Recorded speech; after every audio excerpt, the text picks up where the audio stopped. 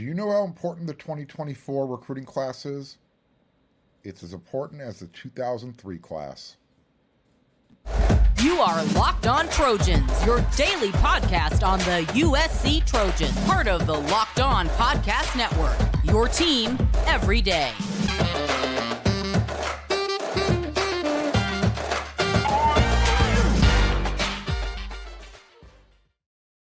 Hey, fight on, everyone. I'm your host, Mark Culkin, and thank you for making Locked On USC your first listen every day, whether you're watching on YouTube or wherever you like to download your podcast. We are free, and I really do appreciate your support. If you are watching on YouTube, if you haven't become a subscriber yet, it's easy. It's free. Hit the subscribe button, and it's done. Hit that thumbs up. Both mean a whole heck of a lot to the show. And this episode is brought to you by Bird Dogs. Go to birddogs.com/LockedOnCollege, and when you enter your promo code LockedOnCollege, they're going to throw in a free custom Bird Dogs Yeti-style tumbler with every single order. That 2003 class that Pete Carroll brought in was a result of what the team accomplished in 2002. That was the season USC finished off Iowa in the Orange Bowl. Carson Palmer had his Heisman Trophy. Iowa had the Heisman runner-up in Bradley Banks. And it wasn't just the 11-win season. It was how they did it. But real quickly, that 2003 recruiting class had some big-time program changers. Reggie Bush, Lendale White, Cedric Ellis, Steve Smith, Ryan Khalil, Fili Moala. I'm leaving off a whole bunch of names, but one player that didn't even make it to USC, unfortunately, was supposed to be the next greatest linebacker in the lineage of USC linebackers. May he rest in peace, Dreon Rucker. All of those guys that I mentioned, they bought into Pete Carroll and Ed Orgeron. They bought into their vision. So far, the 2024 class has a wide receiver, a tight end, and a running back. That's the first group of commitments that will be going into the big conference when USC joins in 2024. The big conference is traditionally, they've been known as, 3 yards in a cloud of dust. They use the run to set up the pass. Weather is always for whatever reason, weather's always an element when you talk to the fans of the Big Ten. And it can be. It does play a role in some play calling. I remember a game a couple of years ago, C.J. Stroud, Ohio State's quarterback, I think he was playing at Northwestern. Wind was a really big factor. He was like 1 for 18. I'm hyperbolizing, but he had not that much. He had really bad numbers. So, what you're saying is, what am I saying? Is why would a bunch of freshmen that aren't even expected to contribute on the field when USC makes that move, at least the majority of them, why would the 2024 class be the most important? Well, the 2023 class, they went big in the trenches, both sides of the ball. And a few of those guys are going to be significant contributors this season. However, it's the 2024 class that's going to sell the future. Once USC is an official member of the big conference, this is the class that will, I'm not going to say make or break, but it's going to make that transition a lot more appealing to future classes. No one is concerned about USC's offense as long as Lincoln Riley is the head coach. And we know Riley is loyal to his coaches, especially his defensive coordinator, Alex Grinch. As I pointed out, right now this class is 3 deep, literally 3 players deep, and they're all skill players on offense.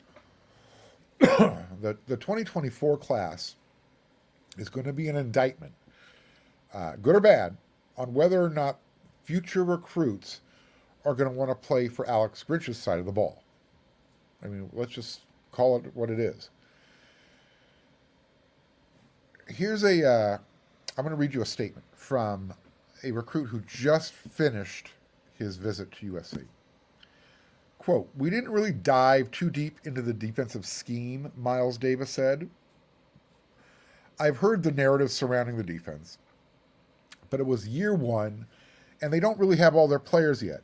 It'll take a couple of years to get guys like me and some other dogs to come in and make plays," end quote.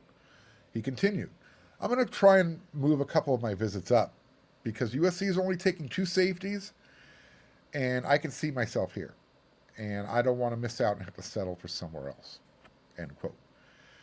So, look, if you follow me on WeRSC, then you also follow our recruiting maven, Scott Schrader, who let everyone know recently that it's going to be the first 3 cornerbacks and first 2 safeties that commit.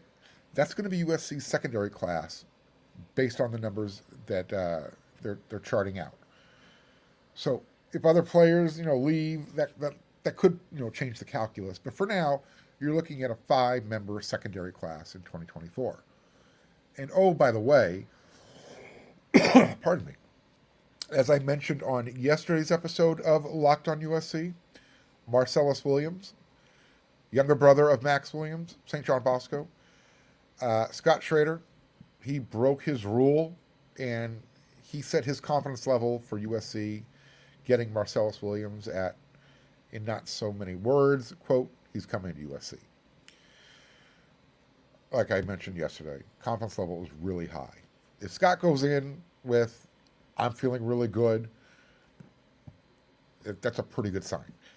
Now, I talked about the guys USC is interested in the secondary, including Sione Lalea, Xavier Brown, Dakota Fields. I've also talked about the June recruiting visits and how important those visits are. So if Grinch can convince others that are going to be visiting this in these next few weeks to not have to settle and come to USC, including the linebackers from Bosco that everyone wants, and the safety that is committed to Georgia, Peyton Woodyard, maybe he can be the other safety along with Miles Davis. Then others, they're going to buy in, including recruits like Aiden Breland from Mater Dei, Eldrick Houston from Buford, Georgia, plus other dogs, as Miles Davis put it, to make plays. The 2024 class has to be top 10. I'm using finger quotes. It has to be top 10. It's necessary from an optics standpoint because USC has to go into the big conference with recruiting momentum. Otherwise, some of those names that I mentioned, they're going to end up at the Ohio State or at Michigan or in the SEC or at Oregon. Let me go back to what Miles Davis said. This is really important. Quote, "I've heard the narrative surrounding the defense, but it was year one and they don't really have all their players yet." Again, that statement said it loud and clear. And let's use his word. The dogs, they're barking at the gate. They want to come in. USC, if you're following a recruiting right now, they're going after all the big dogs. They're not settling for, what you've been familiar with when Clay Helton was the coach, settling for the quote-unquote 3 stars that everyone kvetches about, whines, moans, if you don't know what kvetch means. All these recruits that are looking at USC in 2024, they want to see what happens in year 2 on the field at USC. USC, that 2023 class, they loaded up along with the offensive line and the defensive line. You still need to bring some more guys in this class, 2024. However, the transfer portal has already delivered Bear Alexander. So everything that's been built up cumulatively in 2023, the recruiting class, which filled a lot of its needs, hitting the transfer portal, all that will end up being dust in the wind if the 2024 class isn't elite, it's just going to it'll be an uphill climb for USC once they are officially part of the big conference. That's why 2024 is the most important recruiting class since that 2003 class. Because that 2003 class, combined with that 2002 class, it put USC over the top. It set them on that trajectory to just, we're going to kick ass, we'll take names. They went on a 34-game winning streak. Heisman's, Reggie Bush, Matt Leinart. It was a juggernaut. That's what this class needs to be, especially when USC transitions to the big conference.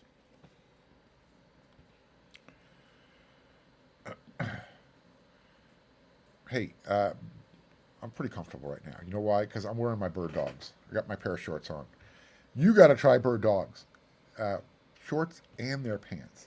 Guys, I'm telling you, if you like to feel like you're not wearing anything underneath, then you need to try these things. Because I feel great when I'm wearing my Bird Dogs. Because we know that comfort below that belt line, it means everything. And I mean everything. They've got this really stretchy fabric that kind of adapts to any type of body that's wearing them. And when I'm wearing them, I can go from the practice field straight up to the press box. And that's because Bird Dogs, they give me the freedom to wear one pair of shorts or pants anywhere. I can wear them to a meeting. I can wear them on a date. I can even wear them hanging out when I'm interviewing players and coaches. So, if you are a college football couch potato, you've got a dad bod, Bird Dogs can even make your bodies look good. So, pick up the laptop. If you're leaning back on the couch, go to birddogs.com/LockedOnCollege. And when you enter promo code LockedOnCollege, they're going to throw in a free custom Bird Dogs Yeti-style tumbler with every single order. And that's pretty cool. March Madness is right around the corner. If you want to win your office pool, you need to stay caught up with all the college basketball action with the Locked On College Basketball Podcast. Every Monday, Andy Patton and Isaac Shade recap the biggest stories in college basketball, keep you up to date on the NCAA tournament bubble, and get you ready for the upcoming week of games. From the Big East to the Mountain West and everywhere in between, Andy and Isaac have college hoops covered on the Locked On College Basketball Podcast. Available on YouTube and wherever you get podcasts. Part of the Locked On Podcast Network. Your team every day. Look, either USC and its vetting process are really bad at their jobs, or somebody isn't being completely transparent. USC has had a history of challenges, internal issues, and I'm putting that mildly. I could bring up the name George Tyndall. I could bring up the dean of the business school, who many feel is getting the Mike Bohn treatment. I could bring up the dean of the medical school. Regardless, each of those situations happened prior to the hiring of Mike Bohn, USC's now former athletic director. So you would think that when it was time to hire another department head, aka the athletic department, USC, they turned it to a vetting firm, a research firm called Turnkey Search. They're a subsidiary of Turnkey Sports and Entertainment. And they are the ones who essentially placed Mike Bohn as the director of athletics for USC. He replaced Lynn Swann, who resigned in September of that year amid investigations within the athletic department. Sound familiar? So back in 2016, USC used a firm called Newman Associates, and they were the ones who recruited Lynn Swann to be USC's athletic director. So we're now 0 for 2 using these types of I guess, investigative entities that are supposed to vet and find the best candidate possible. So who should USC use for its search this time? Which, and I'm using finger quotes for you, those of you who aren't watching, which person of integrity will lead USC's athletic department? Those were Carol Folt's words when she introduced Mike Bohn back in 2019. And here's the question. Should we have the confidence in USC to get it right? I mean, they've tried two different search firms. Obviously, one was more successful than the other. Mike Bohn's got a resume that he could lean back on and say, hey, look what I did. I'll get to that in a moment. But part of the process back in 2019 included, USC used an 11-member search committee. That was at the time chaired by a USC trustee, Suzanne Nora Johnson. It also included faculty, staff, alumni, and 2 student athletes. And at that time, the committee conducted 3 listening sessions with 200 student athletes, coaches, and staff, and that eventually shaped the candidate criteria that led to Mike Bohn's hiring. So that part sounds like, okay, great.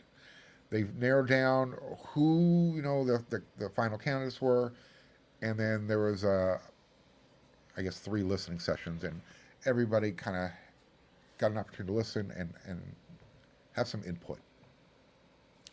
Here's the thing. This next hire has some really big shoes to fill. And if we look at Mike Bohn's accomplishments during his tenure, he's going to be in the discussion for the greatest USC athletic director ever. I mean, let's not forget, he won the National AD of the Year award in 2022. And he brought in Lincoln Riley. And he hired Lindsey Gottlieb. Not the senator that I mentioned on yesterday's episode of Locked on USC. I apologize. I don't know why I had Lindsey Graham's name in my mouth. Lindsey Gottlieb is USC's women's basketball head coach, and Mike Bohn hired her. And that was an instant turnaround for the women's program, who made the postseason for the first time in forever. He also retained Andy Enfield. He also helped usher USC away from the Pac-12's money pit. By the way, and I'll talk about this in the next segment, USC and every other Pac-12 school is getting hit with a Larry Scott tax for getting too big of a refund check, so to speak. Anyways, but again, if nothing else was to come out of this investigation that forced Mike Bohn's early resignation, other than essentially he was resting on his laurels, and, obviously there was some that were frustrated working under him, Mike Bohn is going to be remembered for accomplishing a lot in his 4 years as USC's athletic director. I have a feeling that the next person who gets this gig is going to be much younger, with a lot more energy, and something to prove. Like I said, Mike did a lot in 4 years. So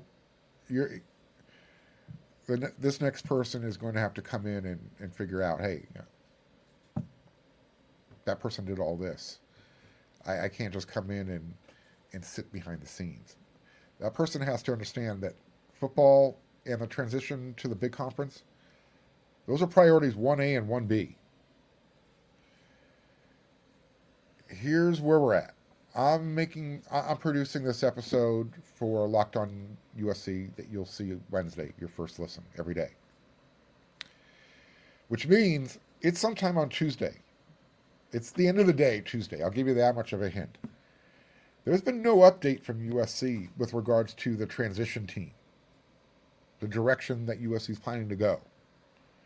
And for me, that's mildly concerning, considering USC's history, since it's kind of obvious that something was going to happen eventually.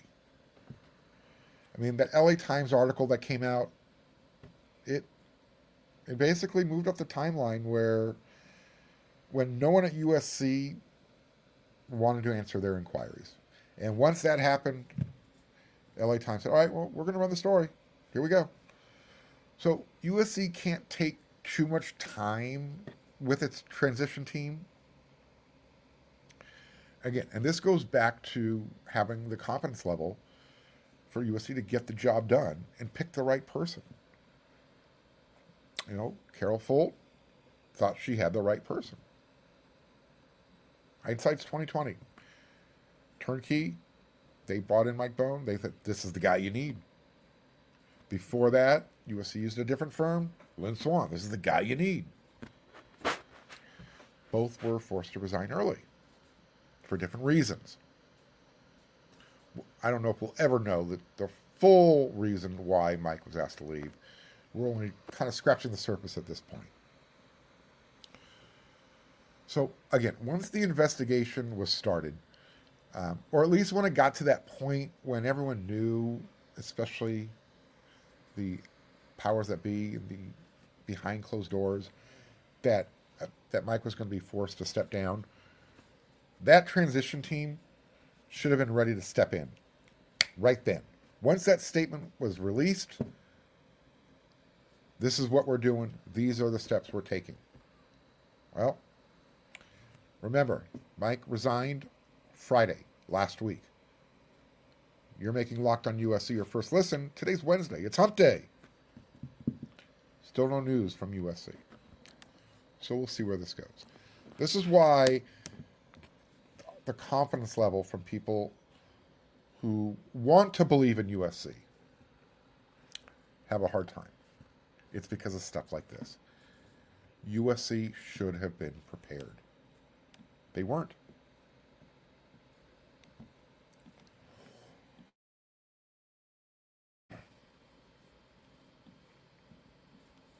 I mentioned the Larry Scott tax a few minutes ago. It's going to cost USC another almost $6 million to get out of this Pac-12 dumpster fire. I mean, it's ridiculous. Every time you turn around, oh, by the way, did you hear the Pac-12 lost this much money? Or the Pac-12, yada, yada, yada. Under Larry Scott's direction. So, yeah, about $5.7 million, almost $6 million. Every Pac-12 school has to incur this cost. Why? Fortunately, they don't have to incur the cost of the lease that they got out of from the Pac-12 their Pac-12 offices.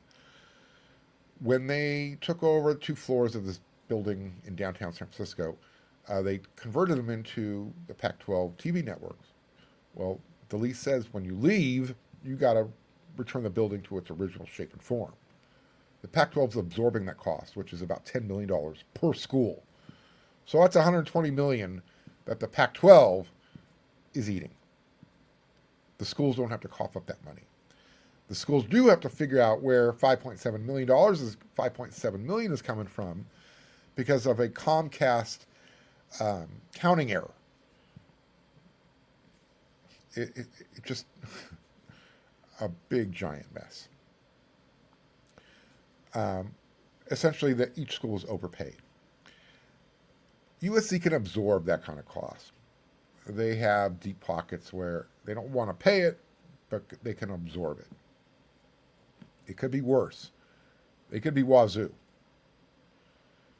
Washington State President Kirk Schultz said Washington State athletics will have, quote, a temporary freeze on all current and future vacant positions until further review, as well as a pause on non-essential travel, purchases, and new professional development, end quote, because of significant decrease in Pac-12 revenue distribution as a result of overpayments from one of the conference media partners. And that still needs to be resolved. So, like I said, it could be worse. USC could be in that situation where they need to hire an athletic director, they don't have the funds. Washington State's current athletic director, his name is Pat Chun. And he was a candidate the last time around when USC was looking to fill this role that Mike Bohn eventually received. Pat Chun, he was at Ohio State, so he knows the terrain of the big conference. He knows all about USC, and he's a football guy. Let's just throw this out there, because this might be the perfect opportunity for him to throw his hat back into the ring, pull the ripcord, bail out of Pullman. Is this the right time for him to do that? Or does he not really have a choice? I mean, is this the final Jenga piece that's just going to bring the whole Pac-12 conference down? Washington State can't afford this. We know the UC system is broke as a joke. They're trying to make UCLA pay Cal, some sort of exit tax. I don't know. It's just really interesting to see how this is all happening at this point right now. Now you know why USC and UCLA wanted to get the heck out of Dodge, get into the big conference. Yeah, they've got their own issues right now. They're still trying to finalize their own TV deal. Nevertheless, there's going to be a lot more money there. Again, USC can absorb this $5.7 million hit. But everything that's going on right now, USC looking for a new athletic director, making sure that they're not losing millions of dollars one day when they thought they had it already in their coffers. A lot going on around USC. So there's always something going on, and that's why you always need to make sure you're making Locked on USC your first listen every day, so I can bring you all the news and notes, all the behind-the-scenes stuff. And I'm starting to gather more intel of what actually happened, or what's to have alleged to have happened with Mike Bohn. And as I continue to gather that, I will bring it out, and I will talk about it. But as I said, if things were as salacious as that LA Times article would like you to believe, you don't allow somebody to resign, especially when you bring in that particular investigative firm. You fire them. Like I said, USC, Mike Bohn, Carol Folt, they knew this was eventually going to happen. They should have been better prepared. Anyways, we've talked about recruiting. We covered more of the athletic directors. I'm going to have more for you tomorrow on another episode of Locked on USC. But until then, everyone, you know what to do.